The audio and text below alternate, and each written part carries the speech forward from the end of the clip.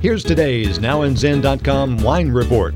As anyone who has ever shopped for wine can tell you, the price of a bottle of wine can range from very low to very high. Many people can't tell the difference between cheap wine and the pricey stuff by tasting it. Even the experts get fooled sometimes. So what makes a bottle of wine cost $4 or $40 or $400? The aging process plays a part. If oak is used, that could add a couple of grand to the cost of producing that wine. Also, the year or two the wine sits in the barrel before reaching its ready date figures in. Where's the wine made? Wine made in a developing wine region like Argentina has less cachet than a single vineyard first growth Bordeaux.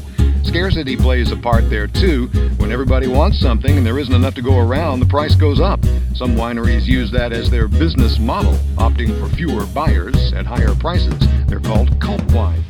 The thing to remember is the price of a wine is not necessarily an indicator of its quality or how much you'll like it. Explore wine on NowInZen, ZIN.com. Thanks for listening. Hope you'll download us again soon. The music for the podcast is by Kevin MacLeod. I'm Randy Fuller. Read all about it on NowInZen, ZIN.com.